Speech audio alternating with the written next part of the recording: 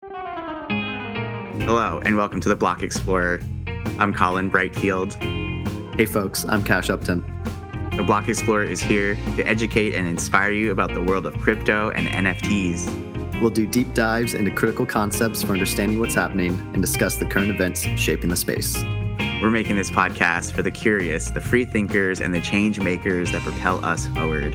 As we embark on our adventures, remember that none of this is financial advice and crypto can be risky. In this episode, we interview our new friend, Andrew Mejia, who recently visited El Salvador to research Bitcoin adoption and the feelings on the ground. This was an amazing episode, Cash, because a lot of the media that's been coming out of there has been hard to process what's actually happening. And there was a recent study that we actually just found that was published by the National Bureau of Economic Research. And it said that, Bitcoin adoption is not going that well as far as the data shows, as far as the amount of people using it. But it was cool to actually get an boots on the ground perspective, right?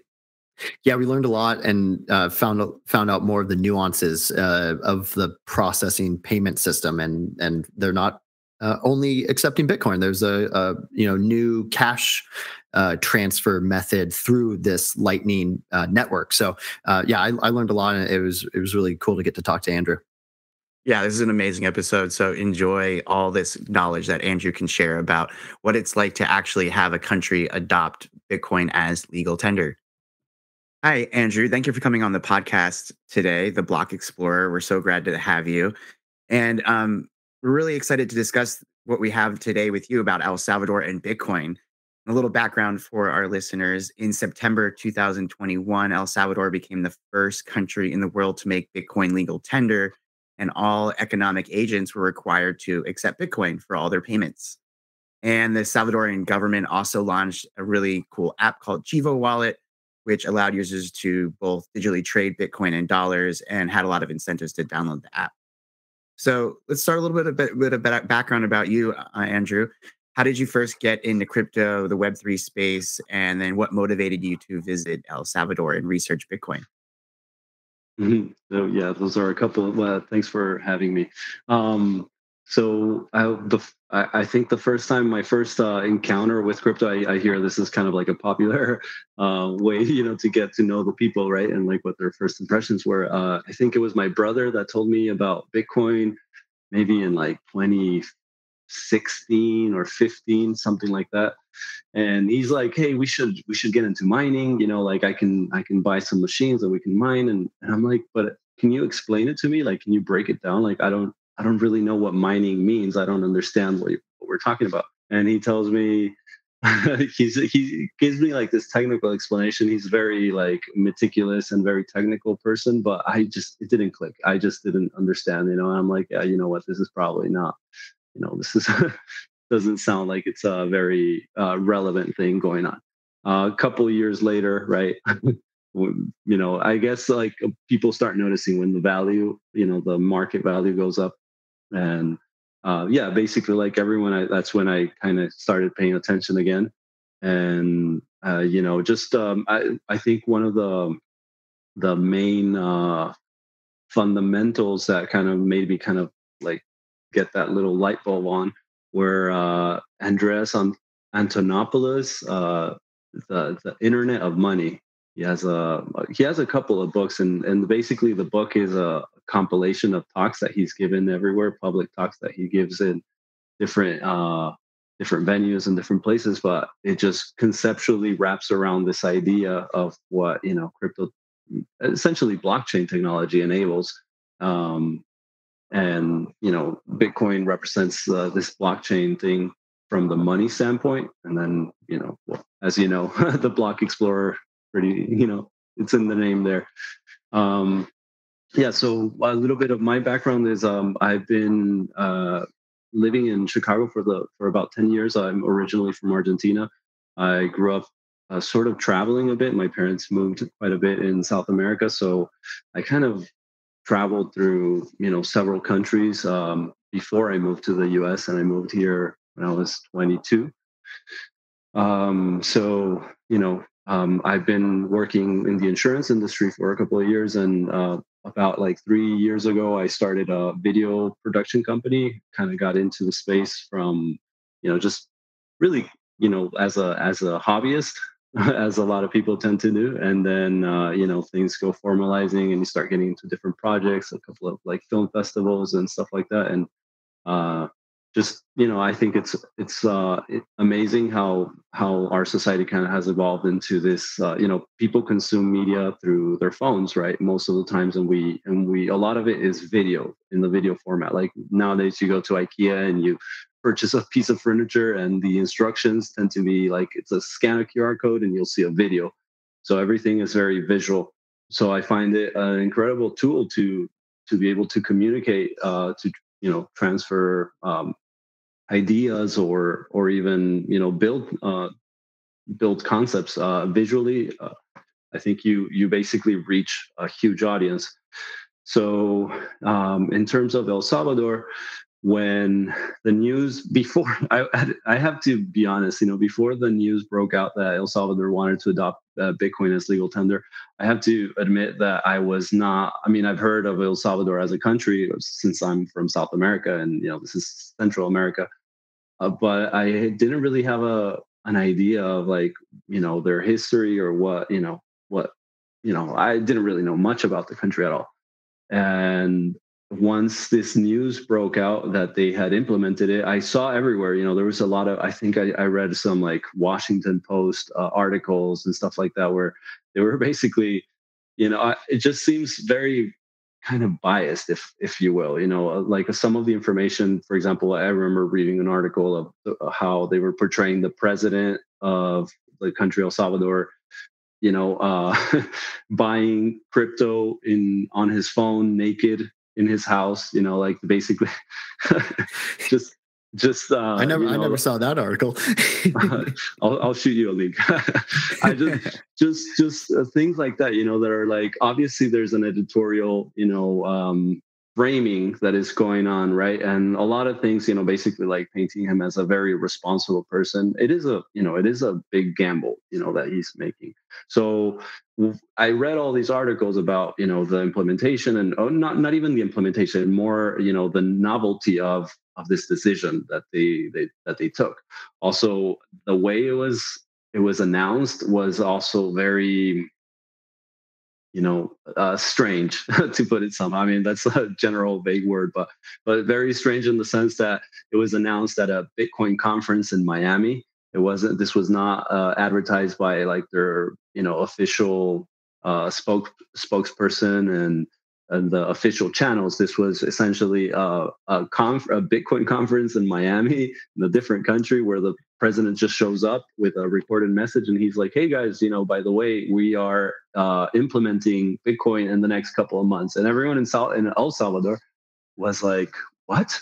like, like, where is this coming from?"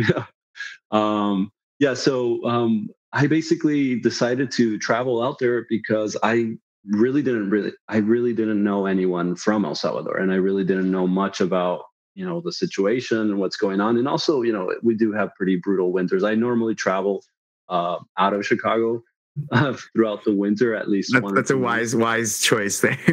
I mean, I'm like, anywhere Southern Hemisphere is just, up for grabs. You could go literally anywhere. You're probably going to spend less money just living, in, like, I don't know, Thailand or whatever, But yeah, so that was worth it. It was, and initially I planned to just go for 10 days because, I'm like, okay, I can kind of fit in something like a quick trip and just meet some people and see how things look.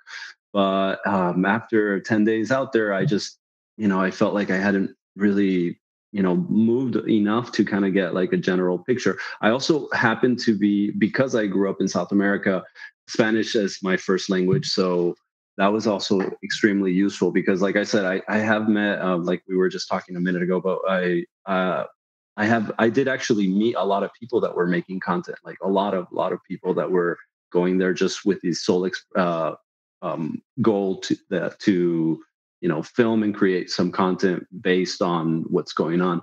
But I feel like most of the times, because most people that are doing these type of projects or that are into crypto don't have like a fluent Spanish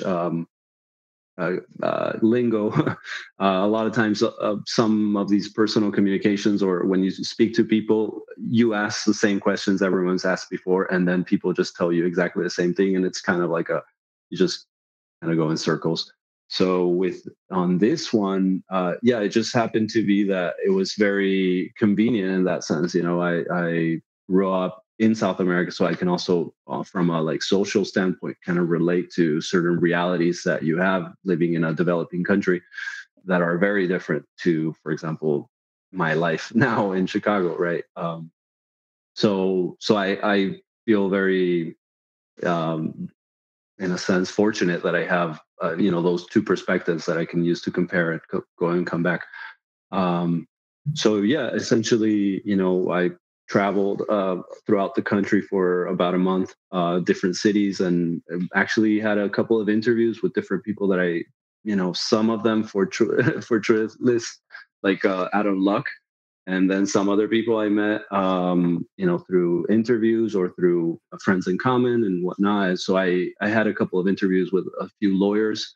Some of them were pro Bukele, which is the current government administration, and some were against, which I thought was very interesting as well, because you kind of want to have you want to see both sides of the coin. So yeah, and kind of get a general overview. Yeah. So, are you making a documentary with all that content that you collected, or what's going to happen with all that content? So for the time being, the content was more meant to be, more than to use it itself. These interviews were more to kind of gather data and just kind of establish, right, like certain general knowledge situations of what's going on in the country, and like how do people actually feel down there. And because it's very easy, like for example, you can read international media nowadays. I think it's like Al Jazeera and stuff like that, and it's very clear that the current government is being looked at as kind of a authoritarian regime. Yeah, there's definitely a lot of criticism on behalf of people representing the government, as they're taking a lot of liberties and bypassing the constitutional process in order to uh, fortify their own power and weaken their opposition, which I think is generally the name of the game in politics for the most part. But in this case, because there's not a lot of media coming from the inside of the country, yeah, that's where it's a little complicated. In terms of what the objective with this, initially the idea was to do some sort of like documentary, short format, like a short film slash docu reality, where it's kind of get into the lives of people that are whose realities have been modified or changed due to this technological implementation. Since then, I've actually seen quite a few pieces just basically under that narrative, and essentially something very similar to that. So I think I'm basically trying to explore right now more on the technological aspect, more on the technology, and also like the geopolitics of it, because like when we're talking about implementing a new form of currency, when you're talking about money by default is quite political, I would say. It implies control, and there's if someone is gaining power on one end, someone is losing power from the other. So it's very tricky. And then again, also we have to consider where El Salvador comes from, right? Like what their context is like as a country, because I think that's very that really does show you if we project our culture, right, and then we just imagine a president taking over, for example, Congress in the U.S. and just you know deliberating, and making his own deliberations, and just kind of not really respecting other people's opinions, that would be a big deal, right? But then when you're talking about a country where from the past four presidents, three have been convicted. They've passed through the trial, a public trial, and been convicted of like stealing and embezzling funds. And you know, it's a slightly different reality. Right. And the political vibe is a really interesting one that we want to touch on because for instance, the El Salvadorian dollar is pegged to the US dollar. So no El Salvadorian gets to vote on their monetary policy. They're pegged to the dollar, the US dollar, and what the US does. So, one question that we had for you is just, was that talked about? And then just kind of like the general feeling on Bitcoin adoption by the people you talk to. Mhm. So, yeah, regarding the monetary policy. So essentially, El Salvador runs right now with U.S. dollars. They don't have a central bank that emits their own currency. However, they do have a currency. It's called el colón, and this is a currency that they used up until 2001. And the reason why they switched was El Salvador had been going through like a civil war. It was basically the left party that was like guerrillas and like very like a very messy warfare style versus the government that was backed by the US government at the time. So you could think like left and right, to put it somehow. So eventually, the left-leaning party turned into an actual party, and they represent a sector of the population. Uh, what In 2001, they decided to pass a law that turned their monetary policy into a bi-monetary um, a situation where they use their currency is still technically legal and it's still available if they wanted to, but it's not being used since 2001. And essentially everyone pays everything in dollars. Everything is valuated in dollars, US dollars. Now, in terms of, because they're using the US dollar, they can't really choose to print, right? Or emit anything like that. So essentially they are tied to whatever the Federal Reserve does. And recently, due to COVID measures and pandemic relief and all this stuff, right? The U.S. basically printed, I think it's like 40% of the total supply of U.S. dollars that have ever been in existence. Yeah, And yeah, 39% of all the dollars in existence were printed in the last 4 years. yeah, which is absolutely insane. But going back to El Salvador, in the U.S., all that money represents, some kind of stimulus for the economy. It represents spending. It represents infrastructure that can be used to stimulate the economy. But in El Salvador, that doesn't really get that way. The only thing that they get is the representation of inflation, because they don't have, they're not receiving an influx of that, or a percentage of that currency.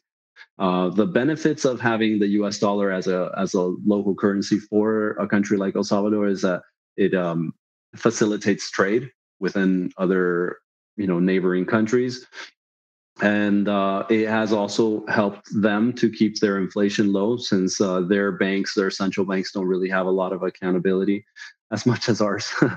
um, their currency was being defaced at some point, so that's why they made the move. So essentially, since this last year, since 2021, in September, that they passed this Bitcoin law, what the law kind of does is, the law doesn't replace the US dollar. And the law doesn't also, there are a couple of things that have been kind of criticized over, because the law actually, there's a couple of points. And the law says that every business needs to accept Bitcoin if someone wants to pay with Bitcoin, right? So a lot of people saw that and immediately were, kind of like, hey, but what if I don't want to take that? What if I don't want to take the risk or the volatility? So I think one of the very important key features of the implementation have to do with the Lightning Network technology, right? So I don't know if you're familiar with what the Lightning Network is. Yeah, so that's a payment system that exists with Bitcoin to send payments across to other people, right? Basically, yep. It's a layer two solution to make Bitcoin transactions essentially free and instant, right? So the problem with Bitcoin as a blockchain, right, is that I think it has about 7 transactions per minute. If I'm not mistaken, I think that was no per minute per second. Either way, I mean, basically that's obviously not enough, and the reason why it's very slow is because you have this entire network that is validating every transaction. Every movement has to be validated by the entire network, and that's very expensive. uh, so what's happening with the Lightning Network is this a layer two, just as Chainlink or something like that, right? Where you transfer liquidity to a certain channel, and then within that channel, you can make payments at no fee, basically, or extremely low fee. So you're talking about cents, you know, cents on a dollar, or even less than that. So and there are instant transactions as well. So what the government has done is, through this Chivo wallet that they created a fund of $150 million to provide liquidity for transfer. So the way it works is essentially you download a digital wallet. Have you heard of the company Strike by any chance? So this is a like Strike. No, I So haven't. So they are a company, a US company. I think they're also based off of Chicago. And they basically developed the technology that El Salvador's wallet ended up adopting.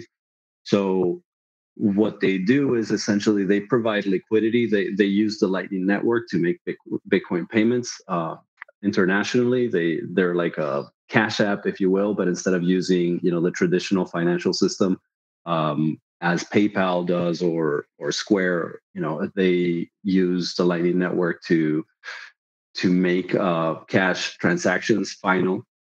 So most of the times when you make, say, for example, a credit card payment, what's happening is there's all these intermediaries, right? So, for example, say I want to go buy coffee. I have a card that is issued by a particular bank. So my bank is allowing I have a limit on my card that will allow me to, spend to a Yeah, certain you have to amount. ask for permission to spend your own money. It's pretty ridiculous, Correct. right? Go ahead. Not only ask for permission, but my bank needs to communicate with their bank, and they need to process that transaction. And a lot of times, that transaction will take about 3 days to be verified. They'll allow you to swipe the card and to actually process the payment, but it won't actually clear until a couple of days later. And a lot of times, there's companies that are doing the bridge, right, between one bank and the other. So that's where the Lightning Network really comes in handy, because essentially the Lightning Network enables a payment to person-to-person transaction. It removes all the need for middlemen and intermediaries, and you can make a cash final payment instant and at no cost hardly.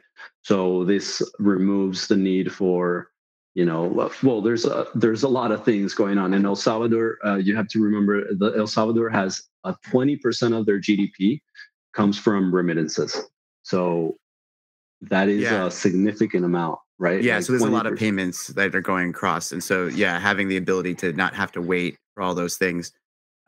So I wanted to touch on this study that I just came across by the U.S. National Bureau of Economic Research, and the data on this study, it just came out recently, shows that Bitcoin adoption in El Salvador is not really going that well.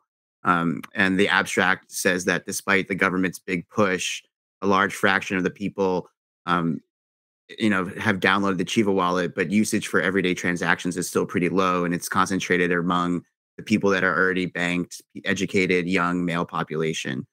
And only 20% of the respondents in El Salvador continued using the Chiva wallet after they downloaded it and spending the initial $30 sign up bonus. And most downloads occurred last September when it was first announced. And pretty much no one has installed the Chivo app on their phone in 2022, according to the study. So, what are Wow. your experiences? Does that match up with like what you saw on the ground there? I would say so. Yeah. For the most part, what's happened was that this whole thing was announced, I think, like in July, and then it was launched in September, and it was made effective. So there wasn't a lot of education put out to the general public about what it was when the wallet was launched. As you said, there was that incentive. I think it was $30 that the government was giving out in Bitcoin for Salvadorians. But in order to claim those $30, you had to verify your account. So you had to take a photo of your government issued ID, and then take a photo of your face, right, like a selfie. KYC, yeah. KYC, exactly. So essentially, they're basically just running another bank. They're running a central bank that runs on Bitcoin, but it's not a decentralized system necessarily. Now, what they are tapping into is a decentralized system, is a decentralized monetary system, right? So there is this whole new infrastructure of Bitcoin that is being kind of developed worldwide, and it's not just El Salvador. There's many countries that are mining Bitcoin, and some of these countries are selling it, some of these countries are storing it. It's a larger conversation, but going back to what you were saying, the implementation itself, it seems to me, I even heard from some locals that they were telling me within the next week or the 2 next weeks after the wallet was launched, there was like lines at certain supermarkets where people were just going to spend the $30 in groceries or just normal stuff, like spend it before the market crashes. Just get $30. Now, what I did want to point out, $30 is it's a decent amount of money for the average El Salvadoran, right? I saw that it's about 0.7% of someone's annual income based on per capita income of a El Salvadoran citizen. So it's almost like 1% of like your annual take home pay. So that's a significant amount of money. It is absolutely, yeah. Definitely $30 are not worth the same as $30 are worth in the U.S. No doubt. But what I did want to point out, that this is something that I see a lot of times is missed by reporting on the implementation of Bitcoin. But basically, what the wallet allows you to do is it makes Bitcoin payment transactions, right? So you can make payments, but as much as you can make payments to send or receive Bitcoin, you can also send and receive US dollars. So the wallet will enable, for example, you have two balances. So you have a Bitcoin balance, and then you have a US dollar balance. And the US dollar balance can be used with basically no fees. You can withdraw, you can go to ATMs. They've implemented over 200 ATMs for this Chivo wallet, where you can go and through your phone, you can just enter, scan your QR code and withdraw money, basically like a cash machine. So you can send and receive US dollars as much as Bitcoin. So for example, what does that mean, right? So for example, if you're a business and you are charging for a product, say $10 for a particular product, someone goes and says, hey, I want to pay with Bitcoin. According to the Bitcoin law that they've implemented, you have to take that. But if you don't want to, as a business, you don't have to take Bitcoin. You can receive dollars. So they pay you in Bitcoin, and you just receive US dollars. So your balance in Bitcoin, whatever you've received in Bitcoin, will fluctuate according to the market value, but whatever you've received in US dollars won't fluctuate. So say again, that product that is worth $10, they want to pay in Bitcoin, but I want to receive US dollars because I don't want to be, dealing exposed to the volatility. Yeah. So, correct. So pretty much what you're saying is, there's a function in that wallet that automatically sells that Bitcoin into dollars, and then they receive it in dollars, and you can go vice versa. So you can do either one. That's pretty cool. I mean, do people use that? How does that work? Yeah, correct. Basically, I would say the majority of people using the Chivo wallet are using that, and they are all receiving US dollars. You have to remember, for example, in El Salvador, it's pretty common. I wouldn't say the minimum salary, as far as I understand, is about $300, $330. That was the last that I knew.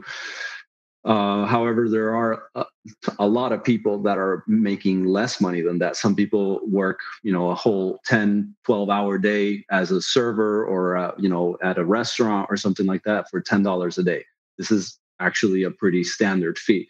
So that person that is making $10 a day doesn't want to receive less depending on the market, right? If they receive $10 but that $10 tomorrow is worth 8, then there's a chance they might not eat, right? Or there's a chance they might not be able to afford transportation to their work the next day. So there's all these things. So most people that are receiving or doing transactions through this wallet are using US dollars, I would say.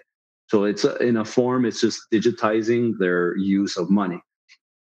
And did you find that people were liking this Chivo wallet, or was it majority like were people still wanting to hold regular cash? Because that was one thing that we read too, is that a lot of people are still preferring regular cash. I would say that, yeah, a lot of people are using it's just they're used to it, right? People will do what they're used to. And in general, people are used to having cash.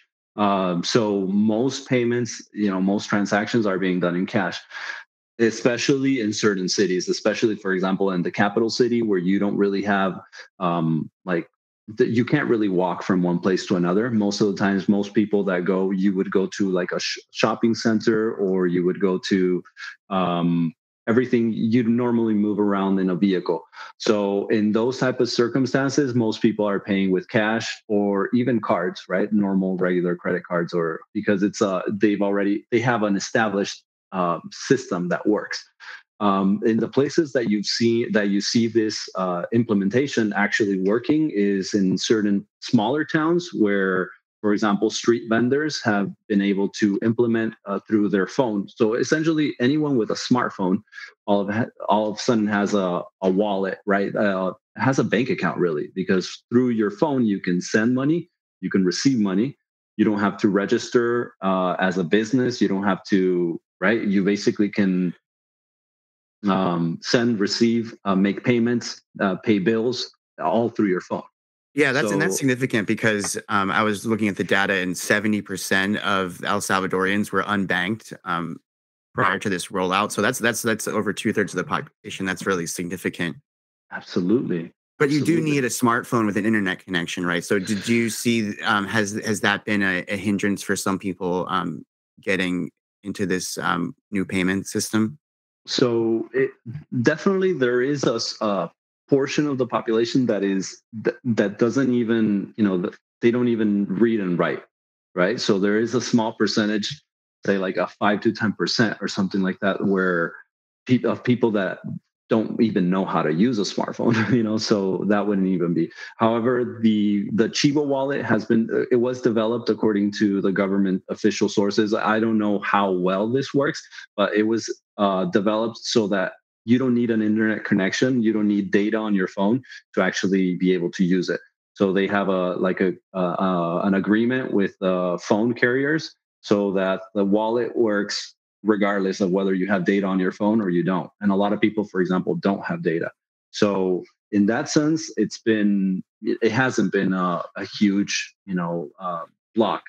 But then again, what I thought was pretty interesting was, for example, seeing street vendors selling, gum, selling single cigarettes, or selling Coca-Cola, for example, with a QR code, right? So they're carrying their stuff, and they will take cash. If you want to pay it with $1 or $2 or whatnot, they'll take cash.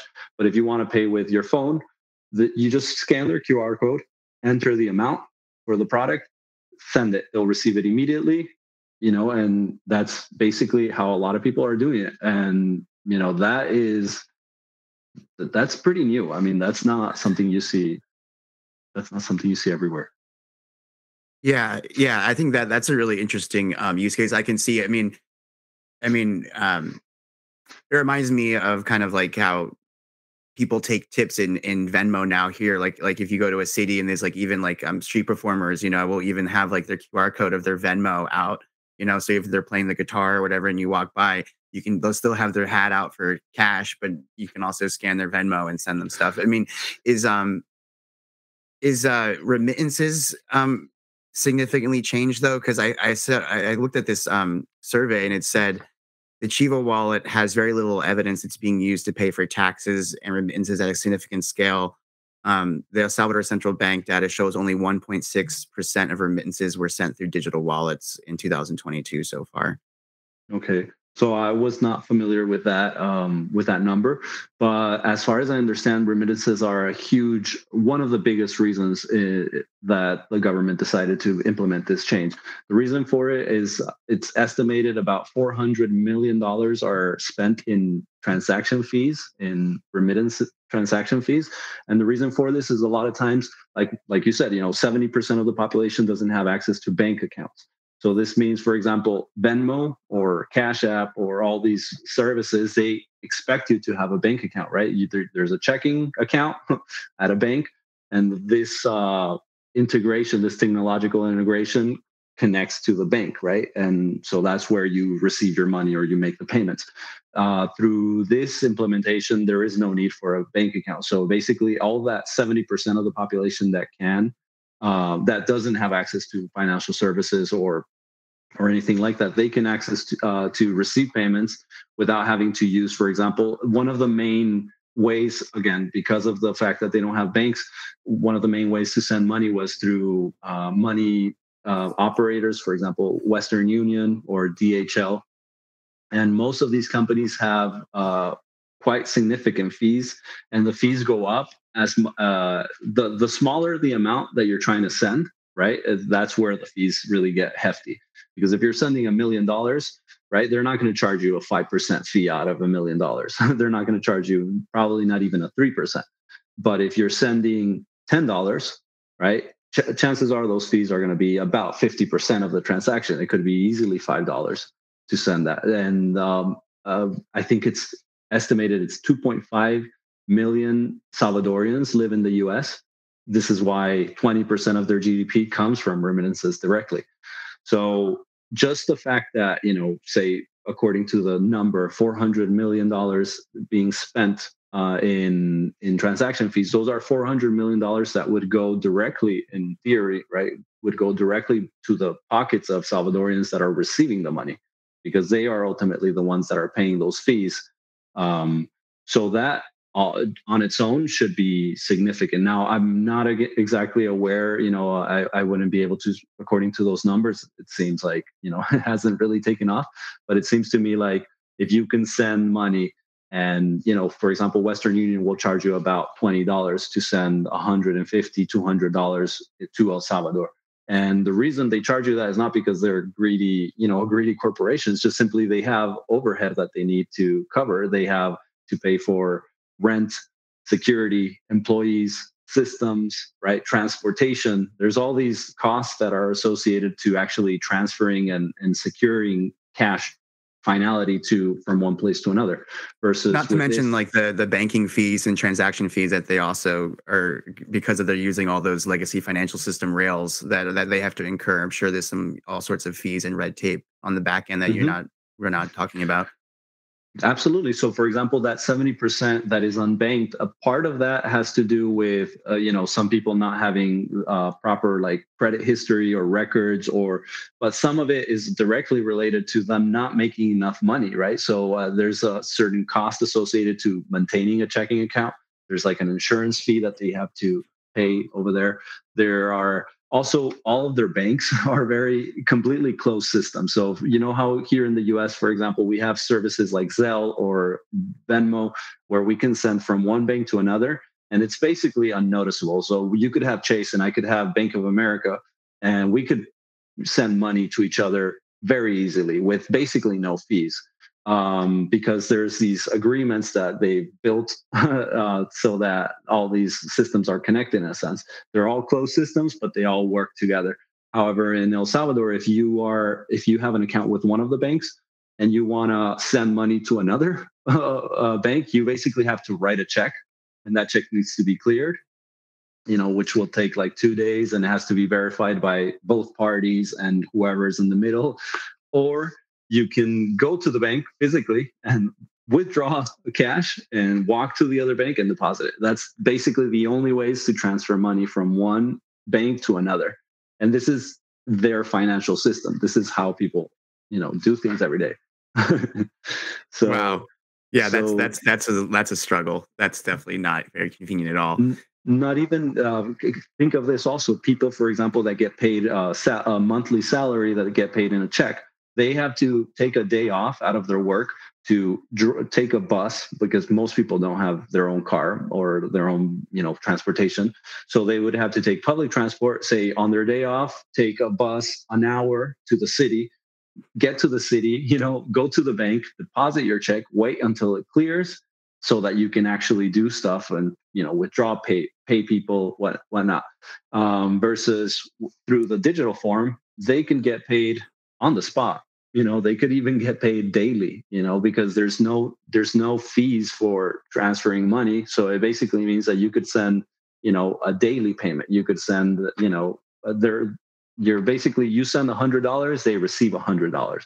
You send $1,000, they receive $1,000. So that is automatically, that's pretty big.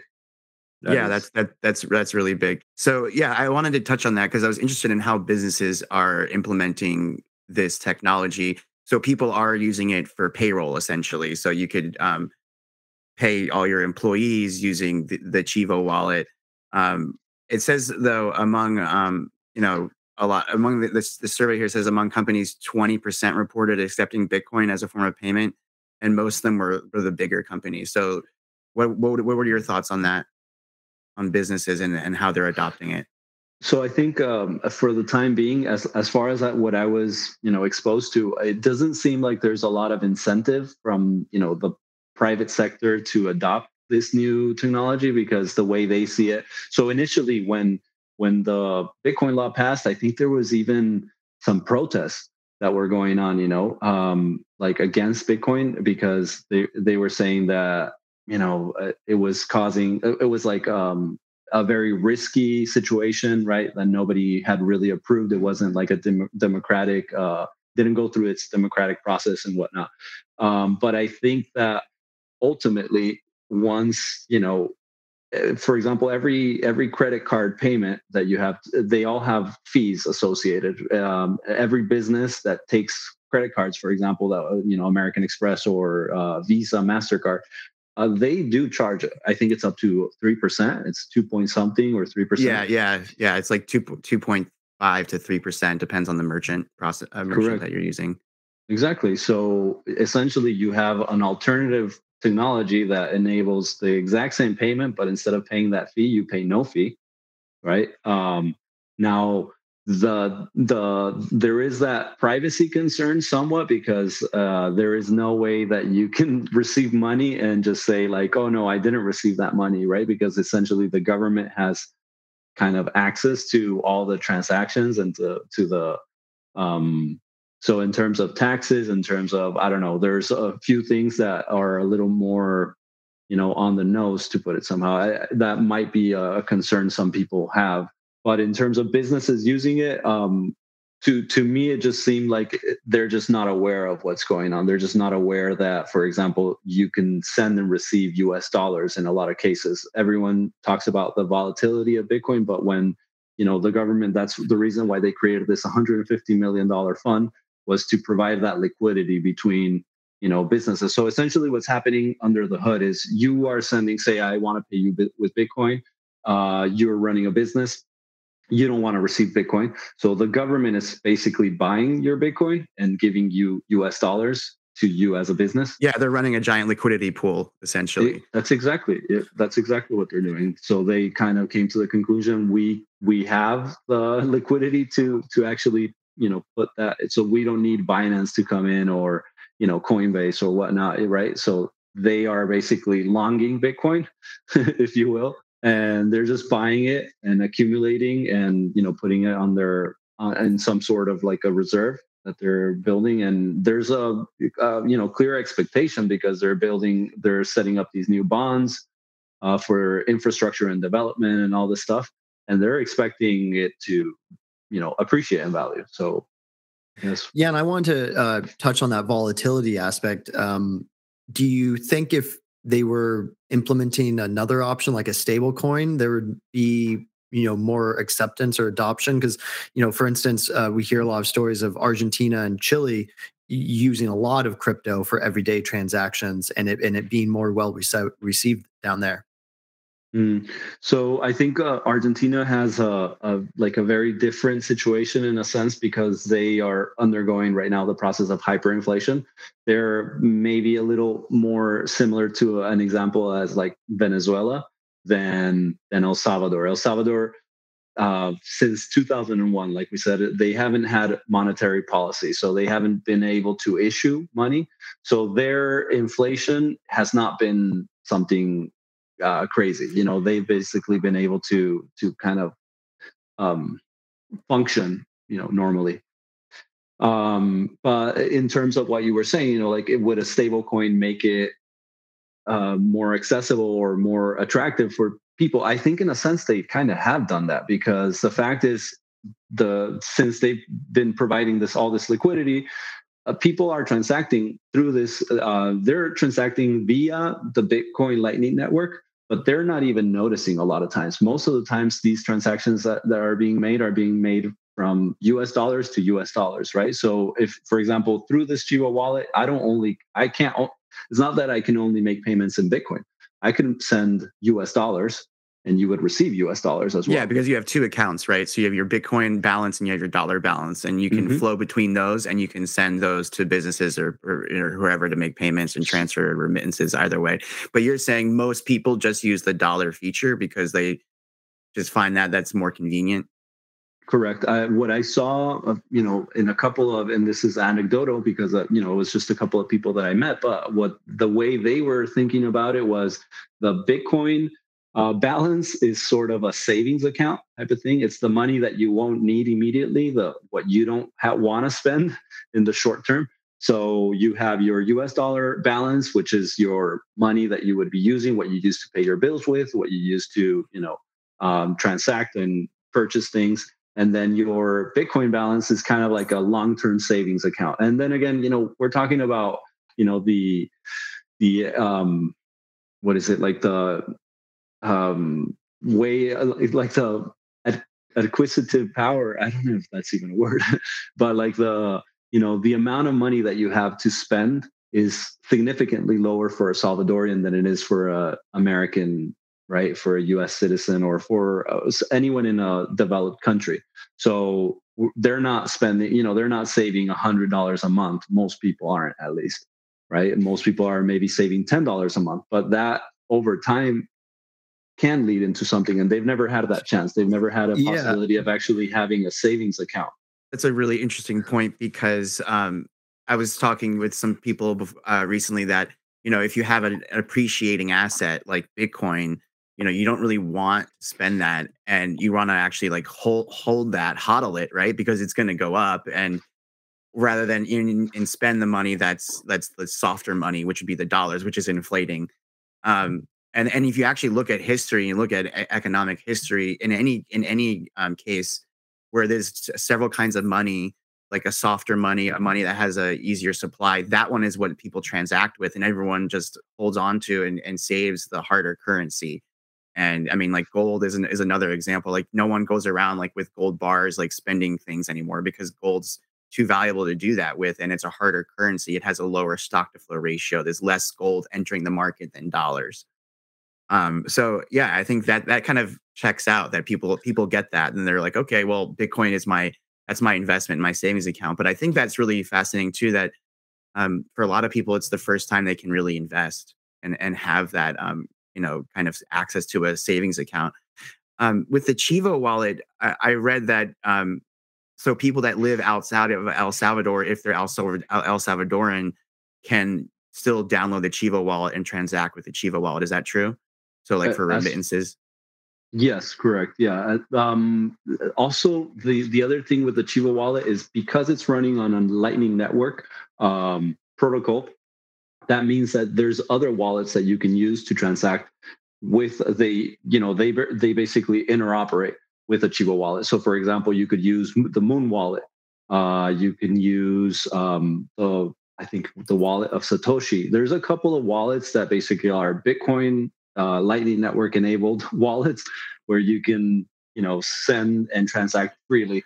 So that also is from the Chiba wallet you could send your Bitcoin anywhere else, or you could even send US dollars to other wallets. So yes, for example, in terms of remittances, like you could easily do that. You don't have to only use Chivo Wallet. And in fact, a lot of people have done that. So a lot of people, the Chivo Wallet has been like a sort of introductory, wallet where they've signed up, but it's not the only way that they can utilize that. So, for example, you could have a separate wallet that does Bitcoin payments and uses Lightning Network technology, and I could pay for services with two people that are using the Chivo wallet. So, I yeah. see. Is that so? As you touched on before about the privacy concerns, because essentially the government can see every payment that goes through. Is going to a wallet like the Moon wallet, is that a way to circumvent the privacy concerns and kind of get outside of the surveillance of the government? It could be, absolutely. I mean, if you're transacting with Chivo wallets, there's pretty obviously right. There's an address associated to those transactions. So then I guess they could go through the trouble of like looking who made them, who where did that money come from, and then kind of following the history. But as far as I understand, yeah, it's not the only way. You could also run, for example, like a Tor browser, and you could also do your own transactions from a private wallet, and you could openly transact with them. So there are ways of doing that. It's just not simple, right? It's not easy. It's not something that any Salvadorian or even any normal person would get to, right? That there's like a from the moment you hear what Bitcoin is and like how it works and what it represents or what it means till like getting to the point of like you managing your own funds and understanding what private keys and public keys are, and it's a bit of a walk that you have to walk. Yeah, I would say it's more like a climb. Mm, You have to mm. mount it. But I think you mentioned another thing that's really important to talk about is this idea of custody and private keys, and that so the Salvadorans are not given their private keys, right, for their Bitcoin. This is it's a custodial wallet, right? Correct. That's exactly what it is. It is a custodial wallet that they've implemented. Um, yeah. Basically, the people sign up using their phone number, and obviously verifying their account. Not once it's verified, the KYC goes into effect, and that account belongs to that one person. And yeah, basically, they don't really have the private or the public right access. They in a sense, one of these wallets could be, in theory, it could be frozen, it could be manipulated, right? Like the government can technically freeze certain accounts and whatnot. But just because they can do that to your existing account doesn't mean that you can't exit, right? So anyone that holds a Chivo wallet and has balance in it, they can always send their funds to any other wallet, you know, or even cash it out. Technically, like they could go to a Chivo wallet, to a Chivo ATM, and just withdraw cash, and so in that sense, yeah, I would say it's not the most. I'm not super concerned. I mean, I do personally because I think like ideologically, Bitcoin in a sense stands for decentralization, right? And decentralization kind of means that there are no centralized parties that can emit these type of decisions. And in this case, because they're implementing it for an entire country, I think that there are some regulations that need to be put in place, because you have to consider there will be bad faith actors. There will be people that are trying to run scams, or maybe even people that are doing illicit transactions, selling or trying to launder money or whatnot. So the government does need to have like some kind of oversight, and they've actually they've created an entire company, right? The Chivo wallet is a private company that they've set up, where they have call centers involved. So, for example, if you have any issues or even signing up, a lot of people have problems. So this was something also that did happen. I just thought I'd mention it, but like at the time they implemented it, A lot of people did come back and say that they had issues with signing up because there were a bunch of like identity theft situations where essentially scammers, you know, because they had information, they had probably, you know, the IDs or something like that from a leak or whatnot. They basically signed up to in order to get the $30. You know, so a lot of people, when they were trying to sign up for the Chivo wallet, they were like, "You've already been verified," and they're like, "No, I didn't." But you know, so that happened. You know, that actually was one of the things that occurred. You know, because obviously $30 is an incentive for someone, you know, to go at it. And in those cases, as far as I understand, the person that was trying to sign up, they could call the call center and explain their situation, verify their identity, and then, you know, actually retrieve the money. So, you know, it's not quite, you know, we're not talking about Bitcoin transactions. When we talk about the El Salvador implementing Bitcoin as legal tender, we're not talking about Bitcoin as the blockchain, right? And these non-reversible transactions. We're talking about Lightning Network, where it is a non-reversible cash transaction when you make a payment from one place to another. But because it's a layer two network, they do have certain control over this Chivo wallet. That's really interesting. And you weren't there during the time that Russia invaded Ukraine, right? You'd already left. Actually, I was there like right at the time. Yeah, Because actually. I was going to ask if that had any effect on the conversation. You know, Russia got swifted. They Russian citizens were, you know, converting rubles into Bitcoin so that they could store their wealth. And just wondering if anyone was talking about that as a narrative. Mm, you know, from the people that I met, not much, because I feel like most of the people, you know, that I was kind of surrounded by at the time were much more concerned, like not very participating in the international, you know, politics and, you know, what's going on in the world. I think a lot of people, we have to understand, you know, in these developing countries, a lot of people that are making, you know, enough money to subsist, right? There's not a lot of opportunity for saving or for investment or for things like this. So these are foreign concepts still for a lot of people. And you know, like to me, you know, like as much as probably you, that just screams, right? That's just very you know, very significant. You know, the fact that you know, there are like certain political parties that can just make determinations and just decide to cut people off or entire sectors of the population. That's pretty wild.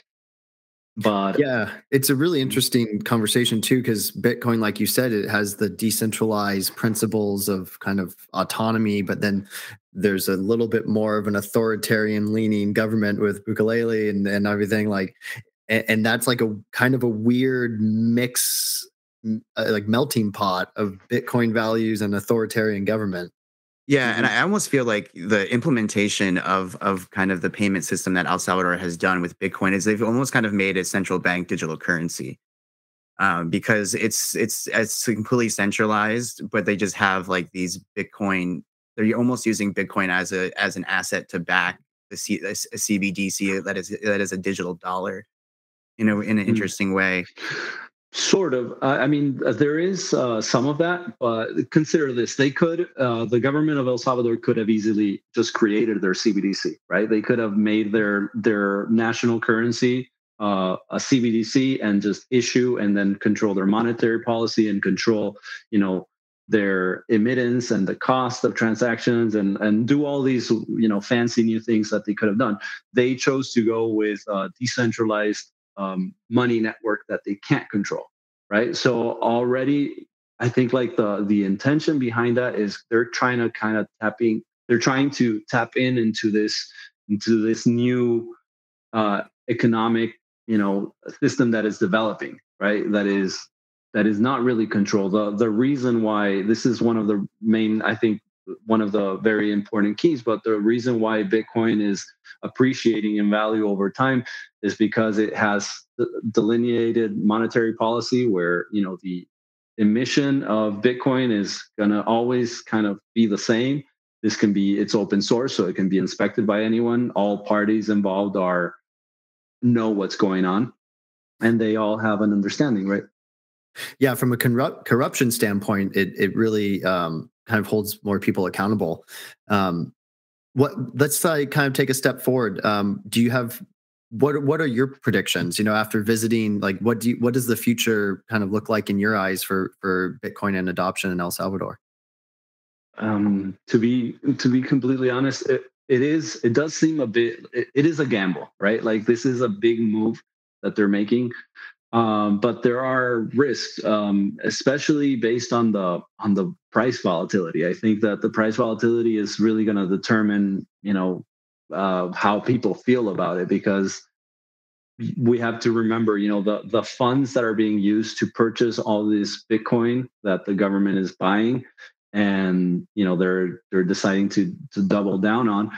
That's all public funds, right? This is all public money, right? And that always, normally when a government has spending that is public spending, they have to follow certain levels of accountability.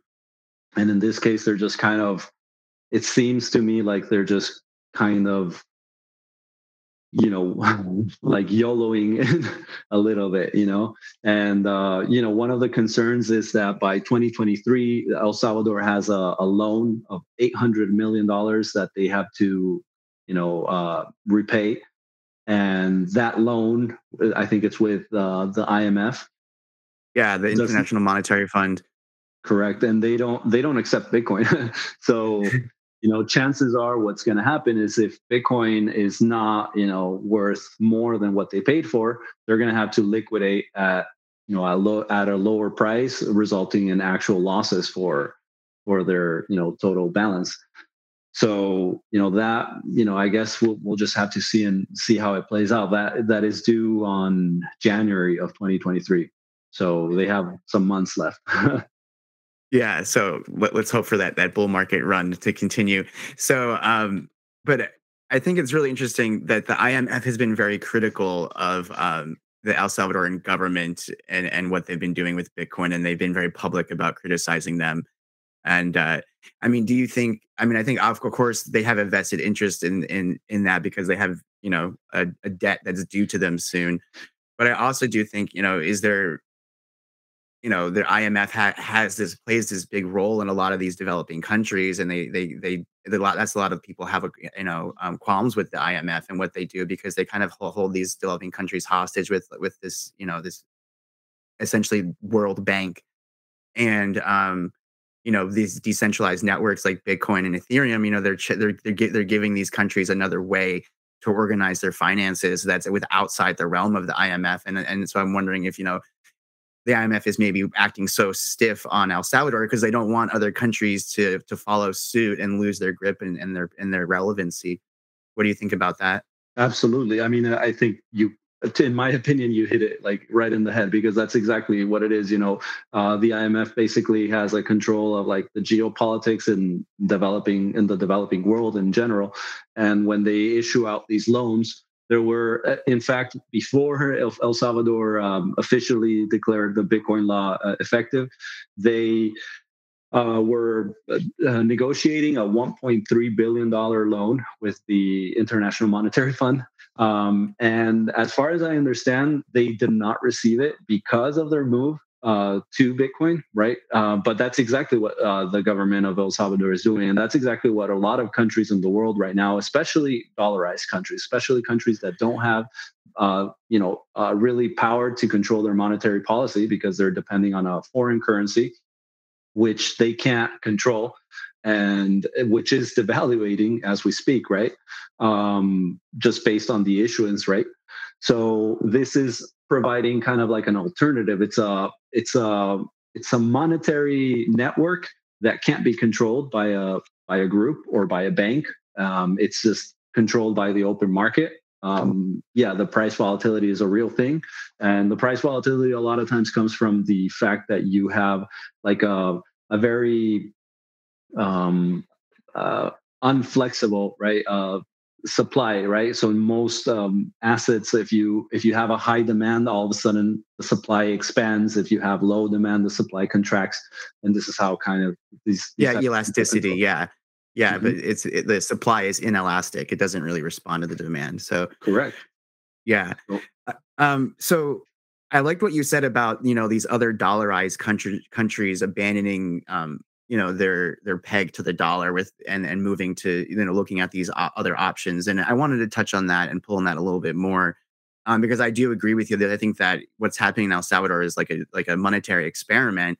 And you have a lot of other countries that are looking on and they're studying what's happening and they want to see how it's going and what they can learn from this.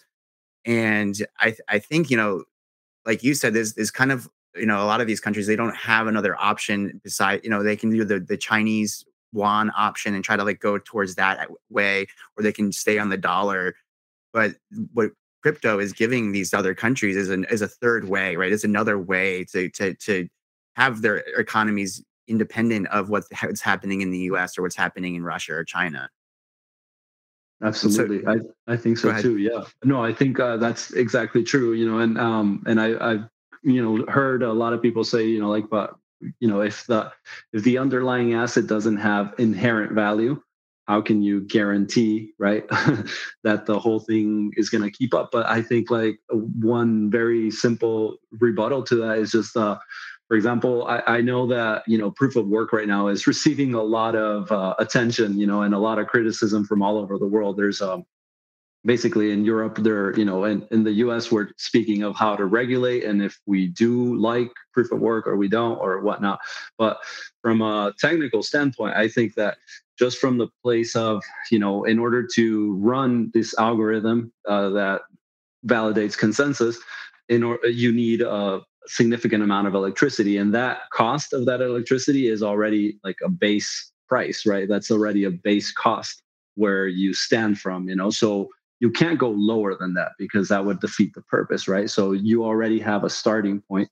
um, I definitely think that like the whole world is starting to, and I think that there's been players doing this for already several years, but the whole world is starting to notice that there is this alternative, that there is this like third way out in a sense. It's not even a way out, but it's just a way in which countries can transact within each other without the need of going through this intermediary, which is the U.S. government or the IMF or the World Bank, right, where they need to bypass, like for example, countries that are selling, for example, oil, Saudi Arabia and stuff like that.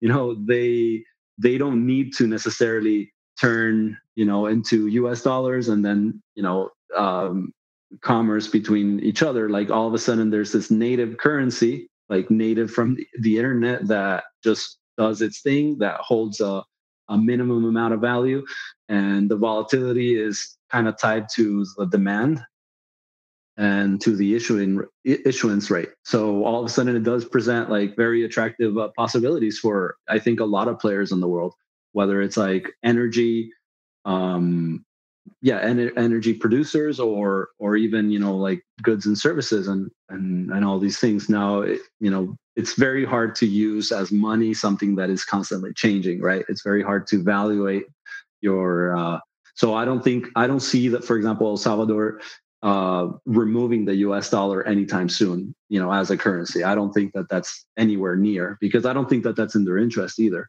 I think what they're really looking for is to have this external, like digital asset as a sort of a way of safeguarding if the inflation keeps going rampant as it is currently, right? And we keep hearing, I don't know, I see every day, I read news articles of how the inflation is under control and how we're going to keep it under control, and like there's all these plans and all these, it's very, yeah, it's very um, optimistic.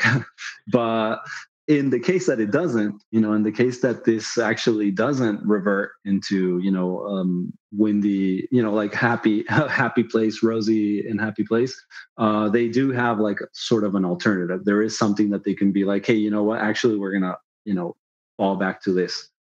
So I think it's just, we're gonna have to see, But I personally think it's very, very interesting. I think that ultimately no change is good for everyone, right? Like nothing that is new that kind of breaks an old system will benefit everyone, and not everyone will be happy.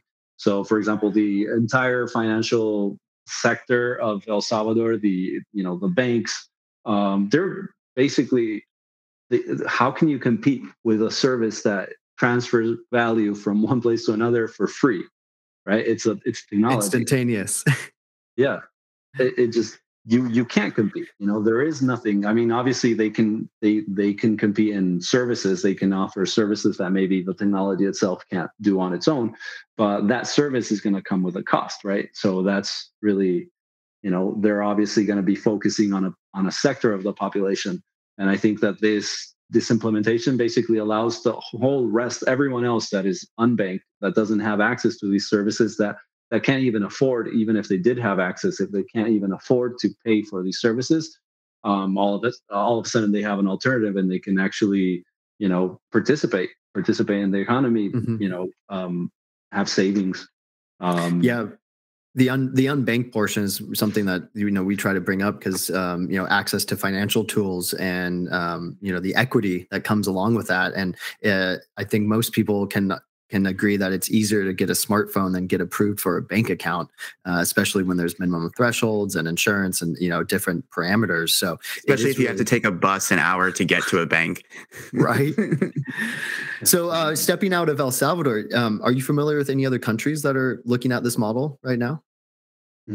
Personally, not too much. I've been hearing news about Panama, apparently, like looking into alternatives, just similar to what they're doing. But it seems like they're going to go a more conservative route.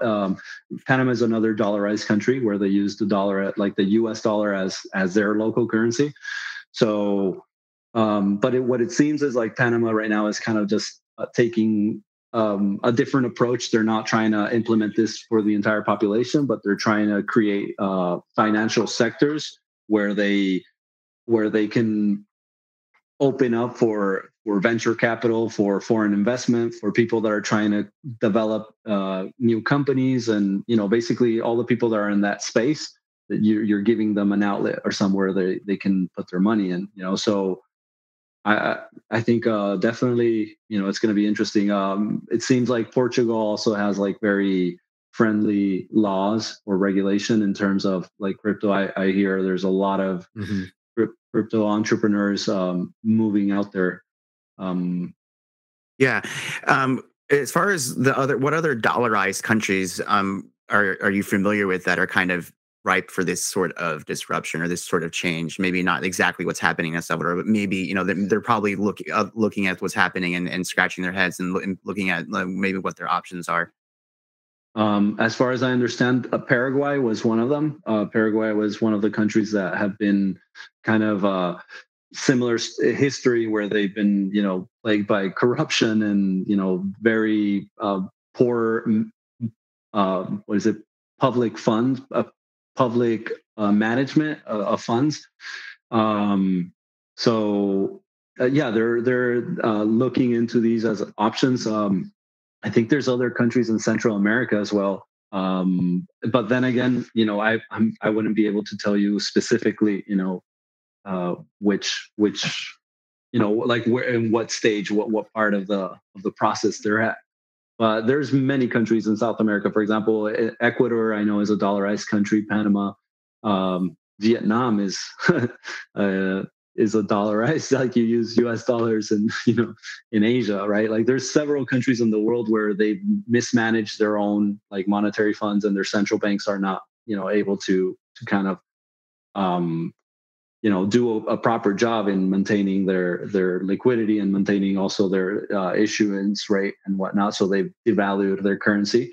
So all of a sudden, jumping into something like this is very attractive, because it basically it's like a different standard. It just creates a new standard you know where you can't really cheat. There is a certain level of transparency that is implicit by having banking with a, what is it, like an open monetary network that is public.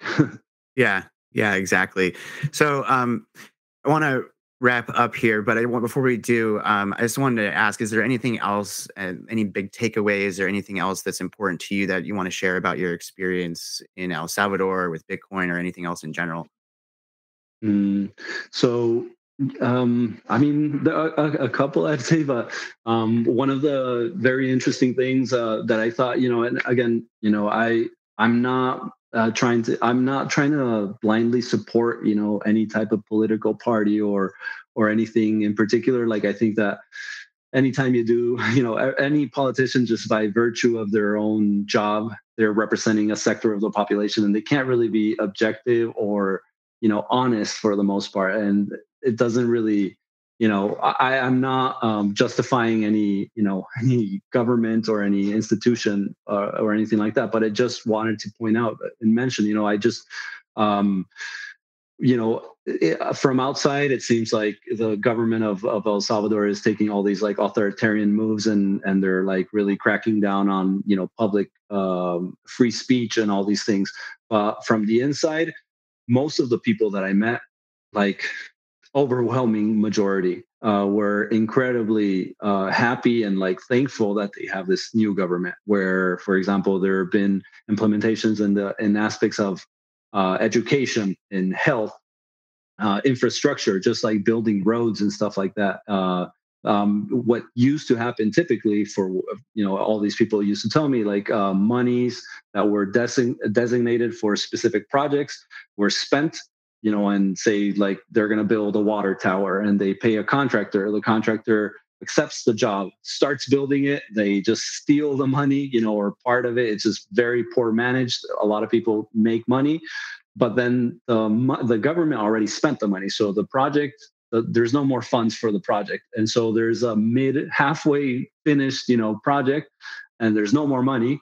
And basically that's where we're at, so people don't get the services. The spending is being done anyways, and there's no way of like, if making efficient or effective accountability. So all of a sudden, with this new government, they have been noticing these changes. Whether it's big or small things. But the fact is, a lot of people that I met personally told me how like happy they were with this new president. How so many things have been changing. How they notice, they can see, actual progress being made in their communities. For example, housing projects. The laptops for kids that go to school, shoes for kids that go to school, right? Like, just, things that we, a lot of times in more developed countries, we take for granted because we expect that, obviously roads should be, fixed, and obviously, public spending, there's like a bare minimum that we're accustomed to. But in some of these developing countries, that's not always the case. And it seems like most people are very, glad, and I'm very like thankful that the government has taken this stance, not just with the Bitcoin part. Like, the Bitcoin part is definitely like, it enables this sector of the population, like that 70%, right, to actually participate as well.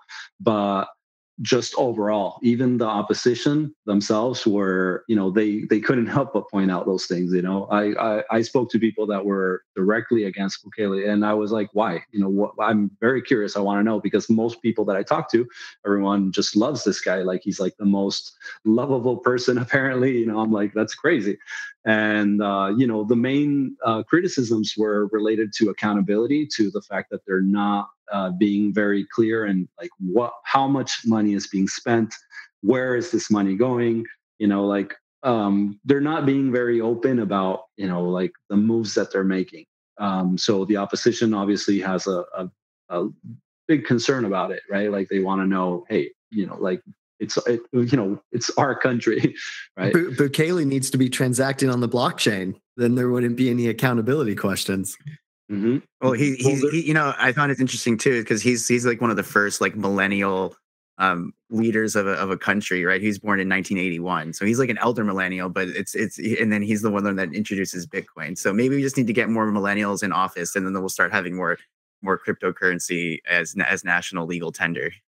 Definitely. Well, in fact, he kind of he was initially, he was the mayor of a small town. Then after that small town, he turned into the mayor of the capital city of the country, and then he turned into president. But by the time he was the mayor of that big of the what is it, the capital city, he created his own party. So there's two. There's left and right. if you will, like Democrats and Republicans.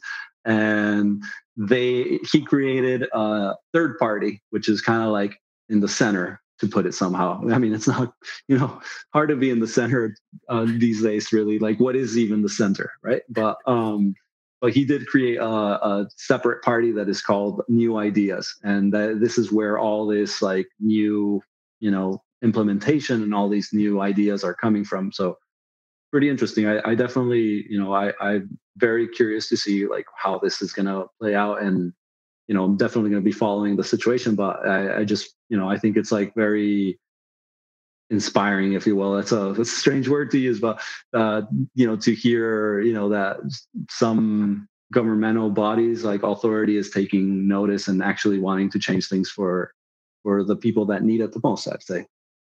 Yeah, that is really inspiring, and I didn't know that he had created that new political party. So that's a good stab at bridging the divide. So, well, we really love this conversation. It was awesome. We met you at Lucidity and really connected on the Bitcoin and the narrative that you're telling us, and we're really glad to get to hear your perspective and the people that you talk to in El Salvador. And please do keep us in the loop on your project. If you end up putting together a documentary or whatever you're doing on the technical side of it, definitely please keep us informed, and we'll make sure to share it with our listeners. Absolutely. Thanks for having me.